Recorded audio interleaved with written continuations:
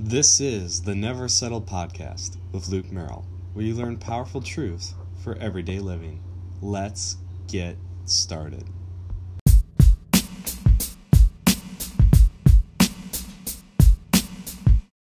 Welcome to another episode of the Never Settle Podcast. This is your host, Luke Merrill. I am delighted that you are joining us today. And our conversation today is about strength. How many of you would say you need some extra strength? Whatever you're going through, whatever you have on your plate today or during this week, you look ahead and you're like, man, I need some strength.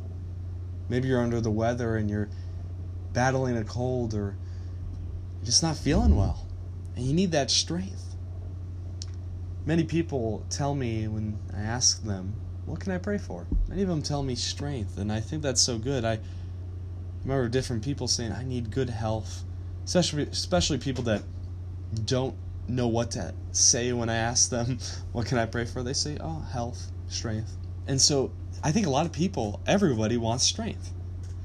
And no better person to get it from than God, who's all-powerful. He can give you strength when you need it.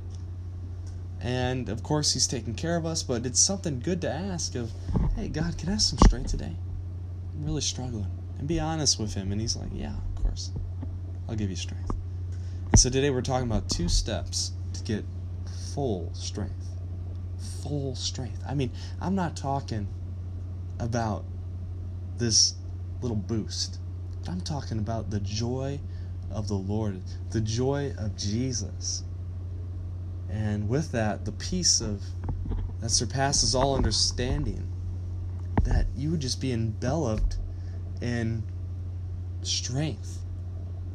But there's 2 steps, and it says in Isaiah 30, verse 15, in quietness and trust is your strength. In quietness and trust is your strength. So first of all, we have to get quiet. We must come to the Lord in complete silence. Can you do that? It's very hard for us to be quiet with so many advertisements, so many noises, music, all around us. People talking. In the city, you have cars and planes and trains and, everything. It's all noise. And it's a unique first step is to get quiet. It's like, well, but doesn't it make sense that we must become quiet? Because if we're tired, it's probably because we've been taking in a lot of noise. We're overstimulated throughout the day. And so it's good to be quiet. It's good to rest in Jesus. And when we're quiet, we're saying, you know what? I'm going to let God speak. I'm going to trust, and that's the second part, that He's in control.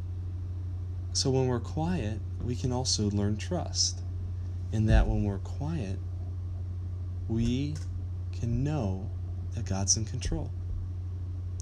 If we're moving and we're busy and we're talking, it's really hard to be able to fully trust God when we're taking care of life ourselves.